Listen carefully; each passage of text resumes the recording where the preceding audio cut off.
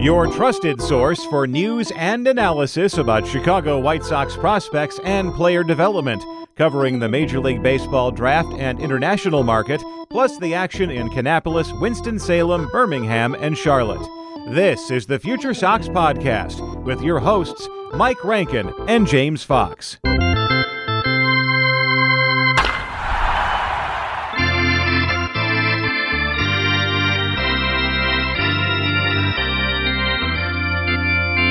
Welcome to another episode of the FutureSox podcast. My name is Mike Rankin. I'll be your host, James Fox. Alongside us, he's the senior editor at FutureSox.com. We have an announcement to make. FutureSox Night is set August 26th, 2023. You can't miss it because they're playing the Oakland Athletics, but that's not why you're going. It's because we're hanging out. Join us at FutureSox Night on the 26th. We'll have the link distributed on all our social medias, but put that on your calendar. Keep that in mind for now because we want to see you. We want to interact. We'll include the $50 patio pass, which you get all you can eat, all you can drink, 90 minutes before our first pitch. So we'll hang out there. And then within the package, you have to pay for a ticket. So the two purchases are separate, but it's all in one package. It'll cost you around $83 total, but you'll be able to have a seat for the game out in right field, and we'll hang out in the bleachers and have some fun. FutureSox Night, August 26th. All you can eat, all you can drink, patio pass, plus the ticket, which gets you into the ball game. Be sure to join us. James, we did that before, and I thought it was a huge success.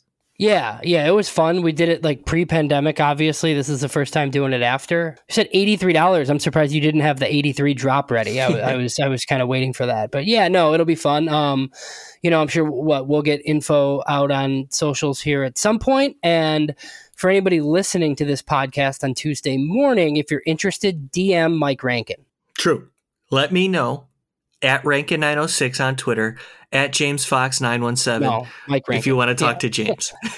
So we will have that information for you, but it's all set up, locked in August 26th, and we hope to see you there. So James, where do you want to start? We have some stuff to talk about today. The World Baseball Classic has captured the passion and the fire of baseball. I love the environment. I'm with you, though. It's hard to get up for an exhibition event. However, to watch the style of play and to see how much the fans enjoy it. And the players are getting up for it as well in March. So it's like high competitive baseball in March.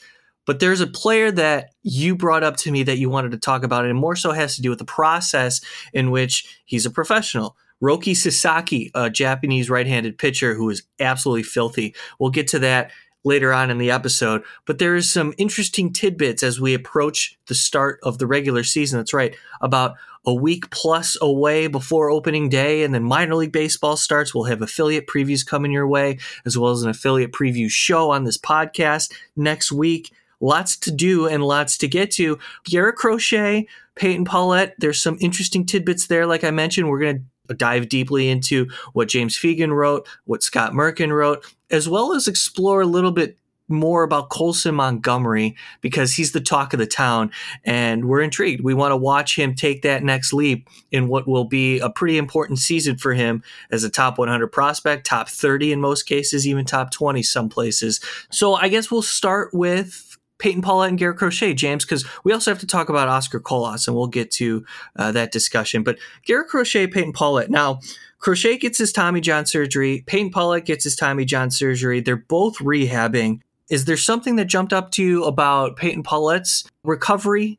Because we expect big things from this talented right-handed arm, but it'll be his first professional season. Hasn't pitched in over 2 years. What's your thoughts there?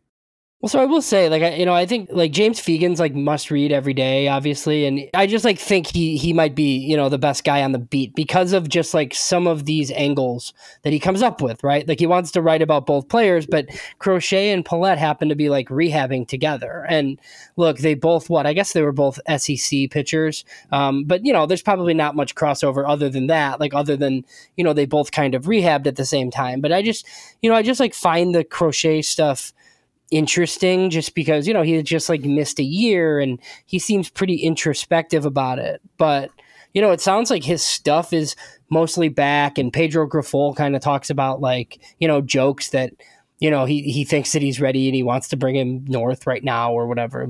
I think he's going to go to Charlotte, but we're going to see him pretty quickly in May. And I think like, I don't know, like I feel like I've even kind of forgot like how much impact Garrett Crochet might have.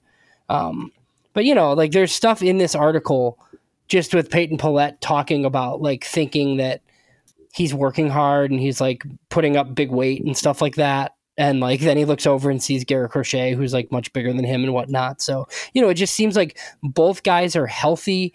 We're obviously going to see Crochet soon, but Peyton Pallette might be, I don't know, he might be the pitcher that I'm most interested in seeing. And I'm just like intrigued that it doesn't seem like he's going to be super slow played like out of the gate. Like they're going to have to be careful with him because it's an 80 inning limit, but he's going to go to Kannapolis, which, you know, I think is a pretty good test after not pitching last year and throwing 56 innings, I believe, at Arkansas, like as a sophomore. So, you know, I think we've both kind of elaborated on this podcast, like how good we think Peyton Pallette can be.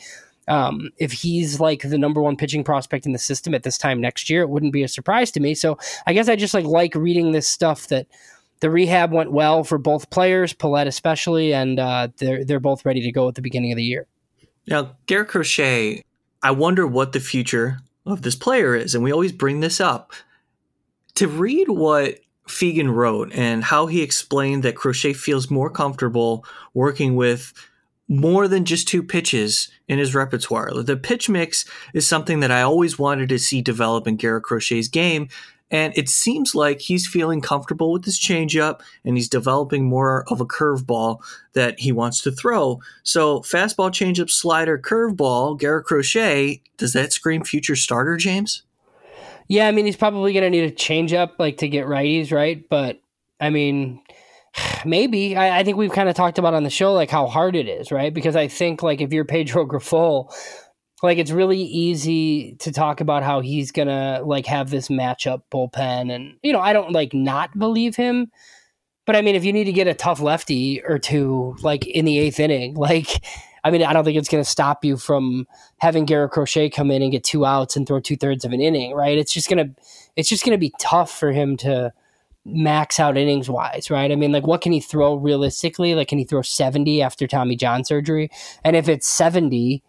Like, how many can he throw in a starter's role for the 2024 White Sox who theoretically should be competing? I think it's the same argument that we always have. So, you know, I guess I feel like if he's going to start games on a regular basis, it's probably somewhere else. But he does seem like a really important part of their bullpen. So I think we just, you know, it's just like kind of wait and see where he ends at the end of the year. But it's definitely seems like he's going to be more than fastball slider. And that's what he was, obviously, when he came up. Yeah, and that's exciting. And of course, the changeup is the equalizer. And like you said, helps get right-handed hitters out. I will offer this, just thinking out loud. And I think it's kind of a pipe dream at this point. Don't want to dismiss it entirely. However, I just have a hard time coming to grasp with Garrett Crochet and the way that the White Sox are trying to compete as a starter with this organization. However, not a lot of mileage on his arm. Remember when he got drafted, he was intended to be the ace for the Tennessee Vols, and 2020 occurred and that didn't happen. The White Sox fast-paced him right to the big leagues as a hard-throwing left-handed pitcher who can get up to 101. You know, the devastating slider was already good enough to get major league hitters out, and obviously that skews the timeline. However, the point I'm trying to make is there's not a lot of mileage on his arm. Outside of the major surgery, like that's the biggest event that we're focusing on regarding Garrett Crochet. Building that innings base like you're referencing, James. I just wonder with his body and his arm, because of the lack of innings and the lack of stress that he's had in professional outings, is there optimism for me to believe that he can handle a starter's regime to get there maybe in a year and a half? Like say you take this season and focus on getting right and healthy and pitching in high stress opportunities in the big leagues, and it'll be out of the bullpen. Maybe you see him pitch in multiple innings every once in a while, but this is a major league pitcher, yes, coming off a significant injury without a lot of stress put on him to this point. These are different athletes today. I think the problem is just the jump, right? Like, so could you go 70 this year and then jump to like 120 in 2024? Yeah, sure, maybe. And then at that point, you're on path to be like 160 or 170, and then you're fine, right? I just don't know I think the problem is that he's on a team that's trying to win. I think that's like the hardest part, right? With roster rules, like you'd have to carry him. Like, look, you could start him sometimes and let him go 4 innings and whatever in your bullpen. It's just, kind of something the White Sox haven't typically done. The White Sox haven't traditionally been like the Rays and some of these like opener teams and stuff like that, right? Like their starters, they kind of want to go like 6 or 7, like in more of a traditional fashion. So yeah, it will be interesting. I do think last year's plan did entail some of that, where they were going to have Crochet kind of play like that fireman role that Michael Kopech played like 2 years ago, right? Where he was coming in for 3 innings and he might open for like occasionally to like get that innings load up, but then he blew out. So I don't really know what to expect this year, but I'm glad it does seem like May we're going to see him instead of, because for some reason I thought like maybe like June or even like the All-Star break, but he's rehabbed pretty quickly. Seems like he's ready to go, so that's pretty exciting. Yeah, and I bring that up, just the timeline, because I'm just I can't give up on it until the doors close completely, because when he was drafted, I saw a starter, but it needed to be developed. Like that's a player who needed time to become not just a good starting pitcher, but one who could sustain a long career. So that's just one thing that I wanted to mention is just don't completely close the door on the idea that Garrett Crochet could be a starter. It's just very difficult to see. I just like to present maybe the alternative. He could, maybe, who knows? So James, another left-handed pitcher that I wanted to mention is Noah Schultz. And there was some video that we saw. You said body control. What is it about Noah Schultz that kind of gets you excited now that you're seeing some updated video on a kid who is now super strong? Yeah, so I think like that video, I retweeted it on my timeline. We retweeted it at FutureSox. I think that stuff is from that college league, but like I had never seen it before, right? So like I feel like all of the highlights in the lead up to the draft were high school footage and like stuff from the showcase circuit. But I mean, if he looked like that in those 19 innings, like I have, no doubt as to like why the White Sox decided to like pay him and take him, like why they truly feel like they stole a top of the rotation starter like at 28 or whatever it was. And like, look, like I don't know that they're necessarily right. Like we heard Keith Law, we've heard a lot of people, like it's high school pitchers are risky enough, right? 6'9" high school pitchers are even riskier. But something you just mentioned, like if you go watch the video, like he doesn't look like a 6'9" guy, like on the mound. Like he does because he's tall, right? He's towering, but he doesn't pitch like that. Like it's not like some unorthodox, like, like what pitch from the left side. Like he looks very smooth. He looks under control. There's a guy, Dax Fulton, who was like a second rounder a couple of years ago out of high school for the Marlins. He's only like 6'6", but they look similar. And you brought up Chris Sale last night, and like Schultz put on 25 pounds. He said like he was 220, and now he says that he's 245. So I think he's already bigger than Sale. But you're right, like the arm action and like the slider, like it looks just like Chris Sale. So who knows? Like is he going to be Chris Sale? I don't know. It's a long road because he's a high school pitcher. But I mean, similarly to Paulette, like if he can throw 80 to 100 innings and do it in Kannapolis, it's going to be fun to watch their top 2 picks from last year, this year, I think. Yeah, I think it's well said. It's the arm slot. It's the arm action. Everything else looks different. I mean, he's got similar body type because he's thinner, but updated pictures and updated video of just listening to Noah Schultz describe his spring training experience, I think it's been good for him. And he's in a professional organization now where they obviously study the impact that healthy eating and appropriate diet and the training regimens that would get him into the right spot as a professional pitcher. When I was watching video that you shared, James, as he's planting, when you watch the arm action, it's sort of Aaron Bummer, Chris Sale-ish, because he's like falling towards third base a little bit, and he's got the low 3/4 arm slot, and the ball gets on you so quickly. And especially considering, the longer stride visually for the hitter, it seems like the ball's really up on you. So it's fun to monitor these tiny things as we're watching progression and one of the better pitchers in the White Sox system, currently the number one pitching prospect for the Chicago White Sox, according to our list, which you can look at SoxMachine.com, search FutureSox Top 30 Preseason 2023, and you can read that as well. Let's take a break. There's more to get to. We want to talk Colson Montgomery and Oscar Colas and also Roki Sasaki, because that man should be in Major League Baseball today. James will explain after the break. Don't go anywhere. This is the Future Sox podcast. There's no I in team, but there is one in Indeed, and that's the hiring platform that you need to build yours. When you're hiring, you need Indeed. Instead of spending hours on multiple job sites searching for candidates with the right skills, Indeed's a powerful hiring platform that can help you do it all. One of the things I love about Indeed is that it makes hiring all in one place so easy because Indeed does the hard work for you. They show you the candidates whose resumes on Indeed fit your description immediately after you post so you can hire faster. Join more than 3 million businesses worldwide that use Indeed to hire great talent fast. Start hiring now with a $75 sponsored job credit to upgrade your job post at Indeed.com/Blue Wire Sports. Offer good for a limited time. Claim your $75 credit now at Indeed.com/Blue Wire Sports. That's Indeed.com/Blue Wire Sports, and support the show by saying that you heard it on this podcast.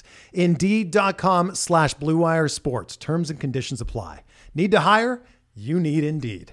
So, James, be honest with me. You've watched some World Baseball Classic. I know you said you weren't interested, but I know you consumed a lot, right? Yeah, so I checked out some of the White Sox guys long enough to see Yohan Moncada like almost die in the outfield. It's nice. Like, what the hell is happening? Yeah, it's just unlike, he seems fine. Other than Bob Nightingale scaring everyone, saying he has a concussion when he really doesn't, but we don't really, it seems like Moncada's going to be fine. But yeah, no, like the Japanese team is like insane, right? Like I don't know how, and like we'll see we're recording Monday, full disclosure, and people are going to listen Tuesday and the finals Tuesday, but yeah, Japan, the pitching staff for Japan is absolutely absurd. Two of those players, I think everybody knows pretty well. Yu Darvish and Shohei Ohtani might be the best player in baseball, but it's the other guy that I think we're going to talk about a little bit. Roki Sasaki threw 102 miles an hour with arm side run. What the hell? And you could tell the type of athleticism that he has on the mound as well. So, James, there was a point that you brought up just about the international signing period and how it impacts players, for example, like Roki, and where he stands right now. Now, there's nobody better to explain it than you. So what are some of the nuances of the process in getting posted from Japan to be eligible to sign to Major League Baseball? Yes, I mean, it's usually like when the guys are old enough, right? Like there's guys that came over this year. They're like, like with the Cubs, right? The Seiya Suzuki, their team gets like $20 million or whatever it is. And then like you give them 70, 80 million, whatever, right? And then one of the leading Rookie of the Year candidates is the outfielder that the Red Sox signed that a lot of people like. He's like a leadoff profile. But I mean, he's older. So the fact is, like, Roki Sasaki, I believe, is 21 years old. And for everybody that's watched this kid, like, he would instantly be the top pitching prospect in baseball, I'm sure, like immediately. And it's just like probably not going to happen. There was some talk last night on the broadcast, I think, that like Ken Rosenthal kind of mentioned that it would be a couple years until he came over. And I just like heard some people on Twitter, saw some people on Twitter kind of wondering why. And it's like, I don't know if people remember, but when Shohei Ohtani, there was like this big sweepstakes for his services, right? And then he signed with the Angels, but he signed for like $2 million because this current terrible bonus pool system was in place where, we just saw Ethan Salas, the Venezuelan catcher, okay, he signed for $5.6 million with the Dodgers. And that was the biggest bonus ever in this new system. But I mean, the Padres only had just over $6 million to spend. So it would be like the same exact thing. Like if you made Roki Sasaki eligible right now, it would almost be tough, right? Because there's commitments and we talk about this. But the most that kid can make is like, $5-6 million to sign, like, and then you go into the minor league system, like on some sort of rookie deal, and that's the end of it. He could sign later or whatever. But if he waits until he's 25 years old, which is like a couple more years, and he's still awesome, which I feel like there's no reason why he wouldn't be, he could sign for $200 billion, right? So I just guess like my question to you, like, like if he were a true free agent right now, I mean, he's getting like 150 million minimum, right? Like, so like, I just like think it sucks for baseball fans because like, yeah, I'm sure they love watching him in Japan, but like, we don't live in Japan. Then that kid should be pitching here and he could be in the big leagues very, very soon and he could make a ton of money, but he's not allowed to because the rules are just kind of dumb and archaic. And I just, it's like something I thought about last night, that it shouldn't be like just the World Baseball Classic where you see this kid pitch. Like we should see him all the time, and we will, but it's probably going to be 3 or 4 more seasons. But even looking at a guy like Oscar Colas, right? Oscar Colas got $2.7 million. So if Oscar Colas gets, and this is way off topic, but if he like signs some sort of extension with the White Sox or something, like nobody should be surprised because he hasn't really made any money. But even Oscar Colas in a free system, is going to get maybe 20 million, maybe. And that's better than 2.7, right? But it's still not what this kid would get. This kid would get like $150 million right now. Like I'm certain of it, right? Your Bostons or somebody. Like he might get 200 million and he's 21 and awesome. It's just, it's just kind of dumb. Well, there it is. That's James Fox letting it all out there. So as we continue this conversation on the FutureSox podcast, I want to shift gears to Colson Montgomery because there's some updates, and he's going through his big league spring training. He was sent down to minor league camp, and he had some quotes to share. And I thought there was a few telling that Scott Merkin was able to gather. And listening to Colson Montgomery, James, to me, I think one thing that stood out is how he recognized the pace in which major league camp felt versus minor league camp.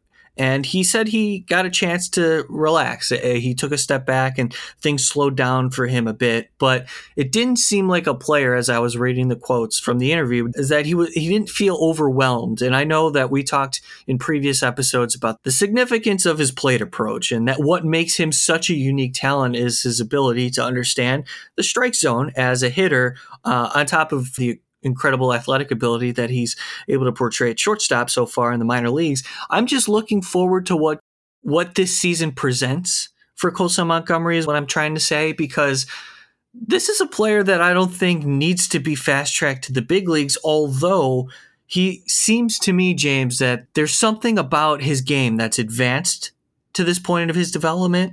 When a player is good enough, now, obviously we don't want to get too ahead of ourselves on Colson Montgomery, but when he showcases that ability, the consistency across this season, and yeah, we're dreaming right now. That's the whole point. We're not saying that Colson Montgomery is ready to play in the majors right now. He is on that trajectory. However, it's closer than we think because of how polished he is already as a player. So it's a big year because it's AA, but he just like isn't talking like a guy that's going to succumb to the perils of Birmingham and Regents Field, like we always talk about, right? And yeah, like he's not going to get fast tracked, but like if he goes to Birmingham and kind of does what he's done, like I always say this, like he's like not that far from the majors, like if he does that. So yes, it's a big year. He could go there and struggle and spend the whole year there and it would be fine, right? But if he doesn't, I mean, this guy's a top 25-ish prospect in baseball for a reason. Like, you might legitimately in the second half be thinking about like, hey, what if, right? Like, can he come up and play somewhere? And I think some of it is like Jim Callis has brought up, like he doesn't really even care about the power because he was more impressed with the plate discipline. And I feel like it's something that people kind of slept on a little bit. Look, like myself included, like I just think with like the lack of showcase experience and like being a 3-sport guy, I didn't know that he would take to baseball this quickly and like be this good. But I mean, like one of the things he said from big league spring training, he said, when I'm on time, everything kind of slows down for me. This is in the James Fegan piece. When I'm not on time, I feel like the game speeds up on me real quick. Things look a lot faster. Things look more disgusting. They're off speed and stuff. In the off season, that's what I worked on, and that's what I'm doing now. So like it seems like, look, he was using an iPitch machine at the Bledsoe agency in Tennessee, where like his agency is. And it just seems like you talk about this all the time, right? Like baseball's different now, and like these kids are ready quicker than ever. But it's like because of some of the stuff that they have at their disposal, they're not just like, having their dad like throw them slow pitches that they're like cranking out of stadiums like anymore. Like it's these machines like can simulate velocity up to 100 miles per hour, spin up to 3,000 RPMs, coming out of different release points with randomized sequences, the article says. So this is like the type of stuff that he did all summer, and we'll see if it pans out in his first foray at AA Birmingham. I guess, well, not first full season. He went there briefly, but So at 21 years old, right? Traditionally, you're thinking, maybe 2-3 years out. I want to get away from that way of thinking as Major League Baseball evaluators and prospect lovers, because that's what we're trying to highlight. And especially considering what James just mentioned from Fegan's piece, that gets accelerated, the development of a guy like Colson Montgomery. They're developing at rapid paces these days, and a player who is already above and beyond a top 25 prospect in Major League Baseball is somebody that you can consider a fast tracker. And it's not a matter of like the White Sox are trying to force it. It's just he's doing it, and it is happening. So pay close attention to Colson Montgomery across his AA season. It'll tell you a lot. He can handle Birmingham. James says it. I agree with it. You can handle Major League Baseball. AAA Charlotte previews coming out next week as well. We're going to be working on that for FutureSox. We also have individual position players to break down, so we're going to create more lists for you. We have affiliate previews for you, and we have another podcast going next week to talk about the minor league season for the Chicago White Sox, because it's here. We're getting closer. Before we wrap things up, let's talk Oscar Colas, because, James, what the hell, man?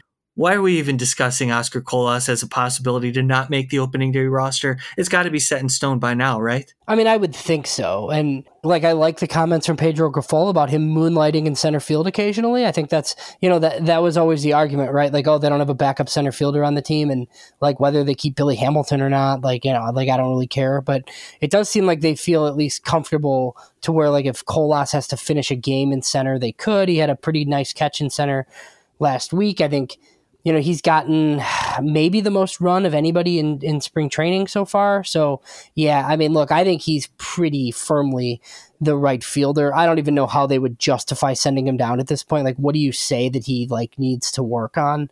And it's kind of, contradictory to what Rick Hahn has stated about not wanting to play guys out of position, because I feel like Sheets would be your only other option. So I think he's here. I also think it's interesting when they start putting up the player signs all throughout Bridgeport, because they don't usually, there's not a Colson Montgomery one, right? But there is an Oscar Colas one. So I don't know. Maybe I'm maybe I'm a conspiracy theorist, but I don't think they're putting that up in Bridgeport if he's not on the team, Mike. Yeah, I'm pretty sure they think he's going to be a part of this thing. And if he's not on opening day, like you said, how do you justify it? Don't you have to clear a spot for an outfielder or a guy like Hanser Alberto? I know he has to be added to the 40. Billy Hamilton has to be added to the 40. Yeah, they might need a few spots, yeah. Yeah, we went over this on the last episode of the FutureSox podcast, just trying to project the bench, but it's not as easy as, he makes it, he goes down. I mean, they got to clear 40-man options, and players aren't coming back from the World Baseball Classic on the injured list, thank goodness, knock on wood. So we're getting closer to Major League Baseball's opening day, and like I say, baseball typically takes care of itself when it comes to roster decisions, but this decision is an easy one. Oscar Colas is your opening day right fielder. If there's anything else, then the White Sox, I mean, it's going to piss off a lot of people, because you can say, what were you doing in the offseason? If you weren't projecting Oscar Colas to be your opening day right fielder, why were you sitting on your hands when there were other positions of need outside of just Benintendi? So, it's the White Sox way sometimes, but this way wouldn't be right. And that is, of course, benching Oscar Colas and benching as in sending him to AAA. I think it has to be. And look, I feel like we've been talking about Oscar Colas since this podcast started.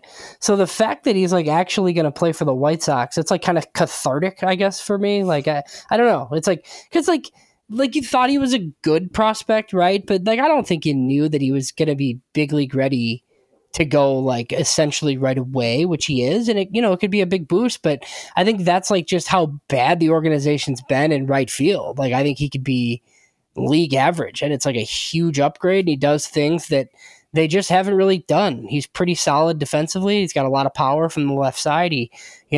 I've bemoaned spring training stats forever, but he hasn't really struck out a ton. He looks pretty good. So yeah, I think that's the guy.